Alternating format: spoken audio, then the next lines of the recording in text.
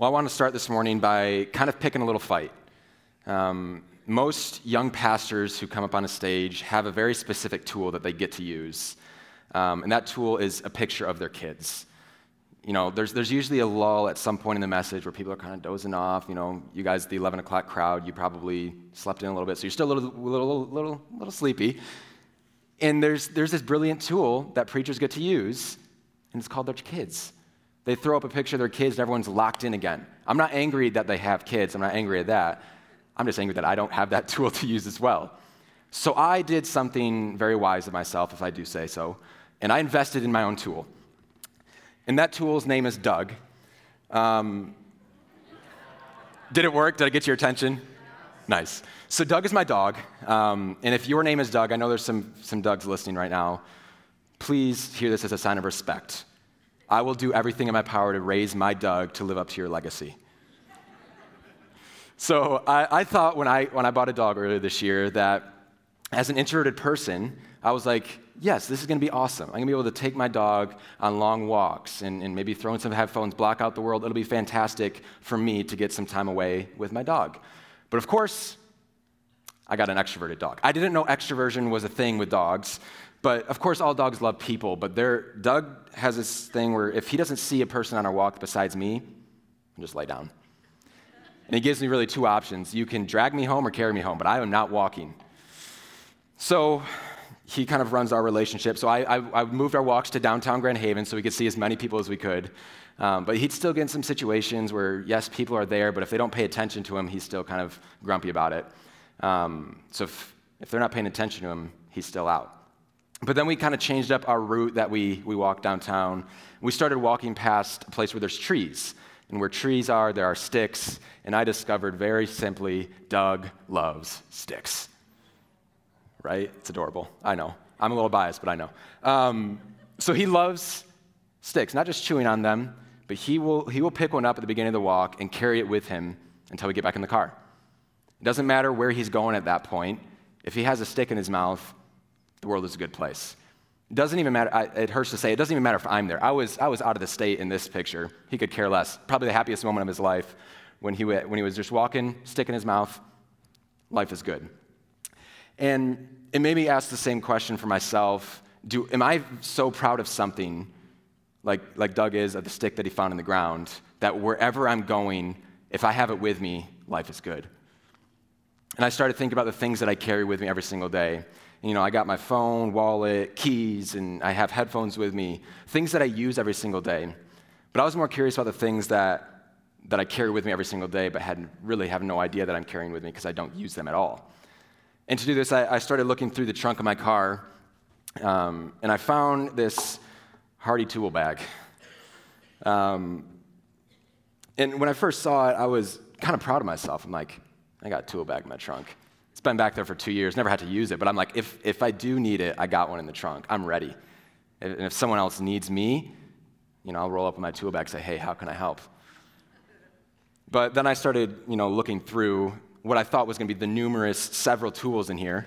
I start off with one tape measure, a single Phillips head screwdriver, and a second smaller tape measure. And I kid you not, when I pulled this out, I did one of these numbers because I'm like, there has to be more in here. I've been carrying this thing in my trunk for 2 years, and it is useless. What am I going to do if I get stranded on the side of the road with a tape measure? I'm like, okay, I'm 22 inches from the side of the road. That seems safe. That does me no good to fix my car or anybody else's car. So it does bring shame upon me and my family to say that, but I am not seeking for more help with I know where to buy tools. I am just ashamed that I've been carrying this around and it's been pointless. So I'm not very proud of that. I'm not the level of Doug here, super proud of what he's been carrying around because I realized what I'm carrying doesn't have a lot of purpose. So as we've been talking about for the past 5 weeks now, we are trying to connect our summer culture of living recreationally to our biblical culture of living on a mission, being the church deployed. So on this mission of being the church deployed, the question I have is, what are you bringing with you? Do you even know what you're bringing with you? And Evan talked last week about the idea of how do we go. And he mentioned the importance of leaning into the promptings of the Holy Spirit to know where and how to go. But I'm kind of asking these two different questions, taking it a step further, now asking, where are we going and what are you bringing with you? And even if this is your first time here, maybe you skipped a few weeks of this series, the phrase being the church deployed or living a life on mission or you are the church, I know can bring up a whole mess of emotions for everyone in this room. Because I think of the young parents right now, packed schedules, and you hear, you are called to be the church. And you're like, maybe in a few years when I got some more time. Let's let the church be the church. I will attend, I will tithe, I will like the Facebook page so it gets more views, but I don't have the capacity to give anything else right now. And I think of like students and young adults who everyone assumes they have all the time because they don't have a family in West Michigan, and you're like, please don't ask me to do one more thing. Let me live the life that I want to live. I will still come to church, I'll do it, but I don't need another thing on my schedule just because I don't have a family. And I could go through all the different life stages, the empty nesters are the ones who are retired. You finally have some time in your schedule. You've worked so hard for this point, and now you just want a little bit of a rest and a break. You don't want to be called to do something else.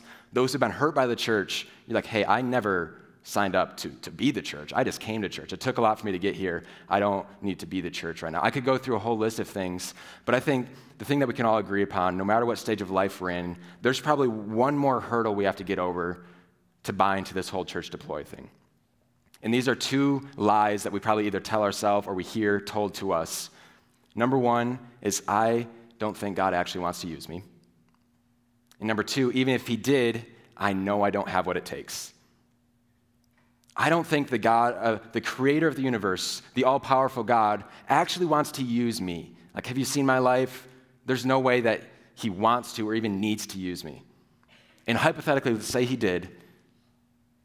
I know I'm not ready for it. I don't know the Bible well enough. I don't have any training. I don't even know what it means to lead someone to Christ. I know I am not ready to lead someone to Christ. So we have this wall, and you could be 95% on board with being the church deployed. But if we don't get over this last wall, we're not going to be bought into it.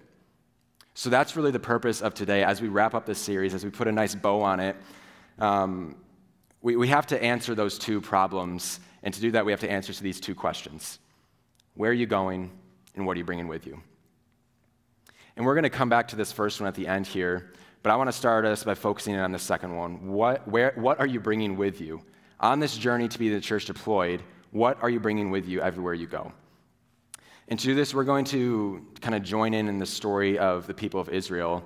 And if you have no idea what that story is, let me just give you a little context here. God promised the people of Israel through this guy named Abraham a land, because at the time they were homeless, they were kind of wandering. So he promised this land to Abraham. They called it the Promised Land. Super confusing name, I get it. And he said, this will be your home one day. But then they found themselves in captivity as slaves in Egypt, and then they eventually become free from Egypt. They are now out of slavery. So now they start their journey from Egypt to the Promised Land. Now, it's kind of a straight shot if you take one way, but God led them a different way because he knew that the longer path would be the healthiest thing for them, not necessarily the straight path. So he led them to wandering, and that took like a 40-year journey for them to wander through the desert. And he wanted his presence to be physically tangible with them during this time, so he instructed them to build a tabernacle. All that a tabernacle is, it's a mobile temple. So as they're wandering through the desert, they can set up a tent, have a temple there, they can tear it down and move along. And God gives a ton of instructions on what this is supposed to be like, specific woods to be used, and what kind of drapes, and how long it should be, and how tall, and who can go in this thing and not this one. But at the end, after it's all completed, he says, okay, now it's time for my presence to come down and fill this place. And that's where we pick up here. It says, then a cloud covered the tent of meeting, and the glory of the Lord filled the tabernacle. Moses could not enter the tent of meeting because the cloud had settled on it, and the glory of the Lord filled it. I want us to try to imagine what that would actually be like nowadays. The glory of the Lord filling a single tent. And this wasn't just like a soft fog that rolled through. It wasn't a weather anomaly. It was very clearly the presence of God on a single tent. You just start to think of the ways that would change your belief, that would change your faith. They never had to question, I wonder if God is here in this place. Because they could look out their tent and see a cloud resting outside. And we're going to read in a few verses that at night it turned into a pillar of fire. So now think about that. You can't sleep at night. So you say, okay, I'll go take a walk around camp. You start thinking about all your worries and the stresses, and you start to think, man, I really, really just wish God was here with me. I don't even know if he's real. Now, according to God, you see a pillar of fire raining down from heaven. You're like, right. He's probably here. And obviously, I don't have to tell you that that's not the case nowadays. When I walked here up on stage, a pillar of fire didn't fall down from the ceiling. You're like, okay, so what's the point of bringing this up if this is not how we live today? I wanted us to notice how the Israelites interacted with this cloud. In all the travels of the Israelites, so as they were journeying from Egypt to the Promised Land, whenever the cloud lifted from above the tabernacle, they would set out. But if the cloud did not lift, they did not set out until the day it lifted. So the cloud of the Lord was over the tabernacle by day, and fire was in the cloud by night, in the sight of the Israelites during all their travels. So very simply, the way that this worked was the presence of God would move, and the people in the temple would follow. This happened for many years. This was the structure. Presence of God first, people in the temple followed. And I want to fast forward us now to hundreds of years later. The temple was built permanently. They got to the Promised Land. They built it permanently there. Then it was destroyed. Then it was built up again. And then Jesus came. And at the time, there was a curtain that would separate the Holy of Holies where God's presence rested and the rest of the temple. And this curtain really represented religion and legalism and following all the rules in order to get to God. So when Jesus died on the cross, that curtain was torn in two as a way to say, no, now my presence is available to all. You don't have to follow a certain set of rules. You don't have to abide by a certain religion. My presence is available to all. So when Jesus tore that curtain, he spun the game on this whole thing. Because now, rather than us having to follow the presence of God and set up a tabernacle everywhere we go, we read these words that Paul wrote. Do you not know that your bodies are temples of the Holy Spirit, who is in you, whom you have received from God? So this original context was written in the idea of physically honoring God with your bodies. But we can directly apply this when it comes to what it means about the presence of God. Our bodies, and this is plural, all of our bodies are temples of the Holy Spirit, who is living inside of us. So what Jesus did on the cross, and if you have a relationship with him, he has given you the gift of the Holy Spirit. So now your bodies are temples of the Holy Spirit. Your bodies bring the Holy Spirit with you. So that kind of shifted the game. Now instead of the presence going first and the temple and the people following, now wherever you go, the presence of God goes. It's not complicated. It's not super deep theology. It's simple. But it is so powerful. Wherever you go, the presence of God goes. And this can be taken in a very comforting way, knowing I've never been apart from God. He's never left me or forsaken me. Absolutely. But I want to challenge us to think a little bit further today. And this is empowering and encouraging, knowing that every step I take, everywhere I go, I bring the Holy Spirit with me. I bring the very presence of God with me as someone who's in relationship with Christ and filled with the Spirit. And you can see the power that this has on people. If you want to do a fun study after this, compare the disciples before and after they're filled with the Holy Spirit in Acts 2. You'll see beforehand they're asking some pretty offhand questions, and they're speaking out of turn. And then once they're filled with the Spirit, they start to speak in boldness and courageous ways. You'll see that they start to heal in ways they were unable to heal before. They start to rejoice in their persecution where before they were unnecessarily fighting back. When we realize that when we walk with the Spirit, there's power there. And I hope you haven't forgotten why we're walking through this now, why we're talking about this. We want to connect our summer culture of recreation, of vacation and relaxation to the culture of the mission that we've been sent on. And that mission is to go and make disciples. This was the same mission that Jesus gave to his disciples before he left earth, and he gifted them with the Holy Spirit for that mission. So if you have a relationship with Jesus, the same exact thing is true for you. Your mission is to go and make disciples, and you've been gifted with the Holy Spirit to do that. Now you could be saying, no, okay, young guy up on stage, I get it. We've got the Holy Spirit, we're on a mission, I'm good with that. But I still don't know if God really wants to use me. And I really know I'm not ready to be used. I don't have what it takes. And if that's you thinking that this morning, I don't want you to feel guilty about that. I just want you to know we're in that same boat together. We are together on this journey of stepping over that last wall to be in the church deployed. So I have two challenges for us this morning when it comes to that. If you truly want to be the church deployed, two things need to happen in your life. You need to stop underestimating how much God wants to move through you. He truly wants to move through you. And speaking from experience, we underestimate that all the time. But here's the truth. God does not waste his gifts. If he promised and fulfilled that promise to fill you with the gift of the Holy Spirit, that means he wants to use you. So the very breath in your lungs this morning is a testament that God wants to use you. Let me speak to the young people real quick. You're my comfort zone. Let me be a youth pastor for a second. The breath in your lungs right now is God saying to you, I want to use you right now, in your age. So don't you dare use that excuse, if I am too young to make a difference. I can only influence those who are younger than me. I have to wait until I'm older to influence those who are older than me. There is no junior Holy Spirit. The same God that works in the generation above you is the same God that works in you. He speaks to the generation above you in the same way that he speaks to you. So young people, be bold. Be the change in your family. Be the change in your friend group. And I love telling this story of something that happened in our student ministries warehouse this past year. There's this middle school boy who had a friend who was outwardly not a Christian. He would identify as an atheist. But he still said, I really think that he would benefit from coming to warehouse with me. So he invited him, and he continued to turn him down. And then finally, one Sunday he came. That was a year ago. He hasn't missed a week since. Now, he's still questioning and doubting and has a lot of curiosity, but he has not missed a week of biblical community in his life because his friend realized, I'm a middle school boy, and I'm absolutely still as much of the church as everyone else. So young people, listen very clearly. You have the power to bring change no matter your age. And if you don't identify as young, notice that I did not identify you. You did that yourselves. Don't get angry at me, please. If you did not identify that, no matter your age bracket or how much time you have in your schedule or how much energy you have, no matter how much hurt you may have been from the church, no matter how many doubts you may have right now, God still wants to move through you and in you. But the question is, are you underestimating how much he actually wants to?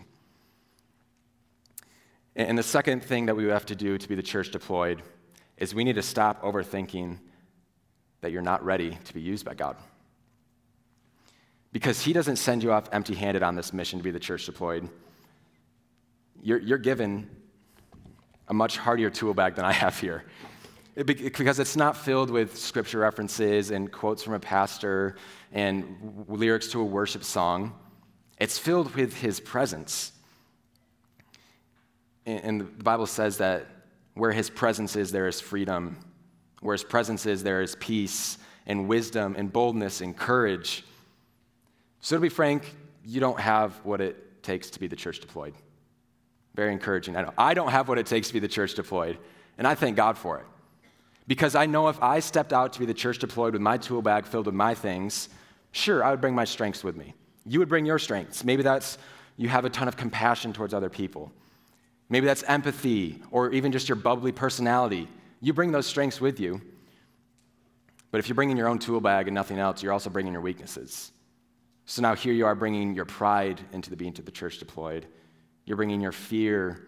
You're bringing your selfishness. You're bringing your arrogance. And pretty soon this tool bag gets pretty heavy with things that don't really help you out. And soon enough you're going to put it in your trunk and forget about it for 2 years and realize how worthless it's been. So when we pick up the tool bag that God has for us for being the church deployed, he still lets us use those strengths. He still lets us use the things that we're really good at. But then where we are weak, he's strong. So instead of bringing with us our fear, his presence brings us peace and boldness and courage. And instead of our pride and arrogance, he gives us a gospel-centered humility. So this tool bag that God has for us is not just filled with tools, but is filled with his very presence. And this is where impossible happens. When we begin to realize the power that is behind the stopping, underestimating, and stop overthinking, impossible begins to happen, both in the lives of those around us and in our lives ourselves too. And I want to come back to that first question that we started with, but first I got to use my tool. You guys back in? We focused again? Okay, that was the only point of that picture. Coming back to this first question, we're going to end here. Where are you going? I hope that the time that we just spent on the what are you bringing with you makes the answer to this first question a lot simpler. Evan talked last week about specifically leaning into the promptings of the Holy Spirit. And I do believe that location is important, that we are called to specific people and specific places and times in our life. But what if we ask God, where do you want to send me, and we don't hear anything? Are we supposed to just stop being the church deployed until he says something? Absolutely not. Because wherever we go, we bring the presence of God to places the church could never go. Wherever we step into, we bring the presence of God to places the church can never go. And I want you to realize the power that has. Because it's not just missionaries that bring the church to places and countries that the church can never go. That is you. The physical church cannot meet in your gym. The physical church cannot meet in your school hallways. The church can't meet in your lunch spot or your coffee shop. The church can't meet in your boat in the center of the lake. But when you realize that you are a mobilized temple, you bring the presence of God and you bring the church to the place where it cannot physically meet.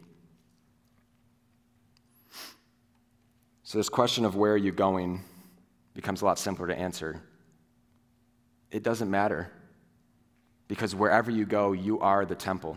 You are bringing the presence of God with you. Now hear me clear that I'm not saying don't listen to God's promptings, because he will tell you sometimes that person, this place. But don't be held up if you don't hear the clarity of where to go, because wherever you go, you bring the presence of God with you. So to answer these questions, as I said, this was our answer of getting over that last wall of being the church deployed. You could be almost all the way there and listen to the whole series, but still say, I don't think I want to be used by God. The answer to these two questions is simply this. As a mobilized temple, you bring the presence of God to places the church could never go. Soon you think, I don't know if God actually wants to use me. He gifted you with his very presence. I don't know about you, but that tells me that he wants to use you. Okay, sure, I have the Holy Spirit, but I don't think I have what it takes. You have the very presence of God living inside of you. He has given you everything you need. He has given you the perfect tool bag to take on this journey with you, to be the church in places that the church could never go. And I want to end with giving you guys a very clear picture of what this actually looks like. And we're going to share a story here of people from our own church. And you're going to see it on the screens. You're going to see 3 different people on the screens here. You're going to see Ken Ernie, and he's going to talk about his recent diagnosis with ALS and the journey and the struggles that have come with that. And then you're going to see Doug and Michelle Dewey. And they are part of the many fan club of Ken Ernie right now who are in the building.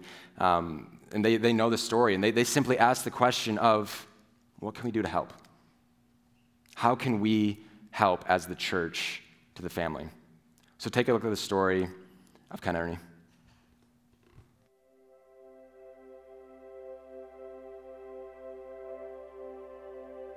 My daughter Jackie is actually married to their oldest son Steve, and that's how we got to know the Ernies. They did start attending All Shores, I want to say shortly after we did.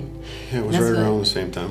Lori actually noticed some symptoms in me that I would talk about during work or after work, tired legs and feet and stuff, but that would have been back in January of 2020. It appeared that ALS would possibly check the boxes looking at the symptoms.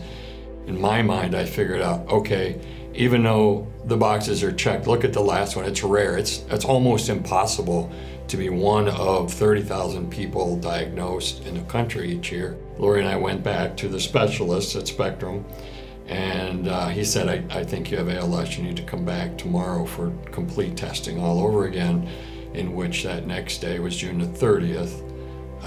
Everything was verified. What do we do next? What's the next step? I need to learn. And he said, go home and grieve. And so I'm thinking inside, whoa, this is really serious business. Jackie had called me, and Mom knows the tone of her daughter's voice. And I was like, what's wrong? And she's like, Ken was diagnosed with ALS. Couldn't say anything, what can you say? So you just walk with them in it, and that's what we did.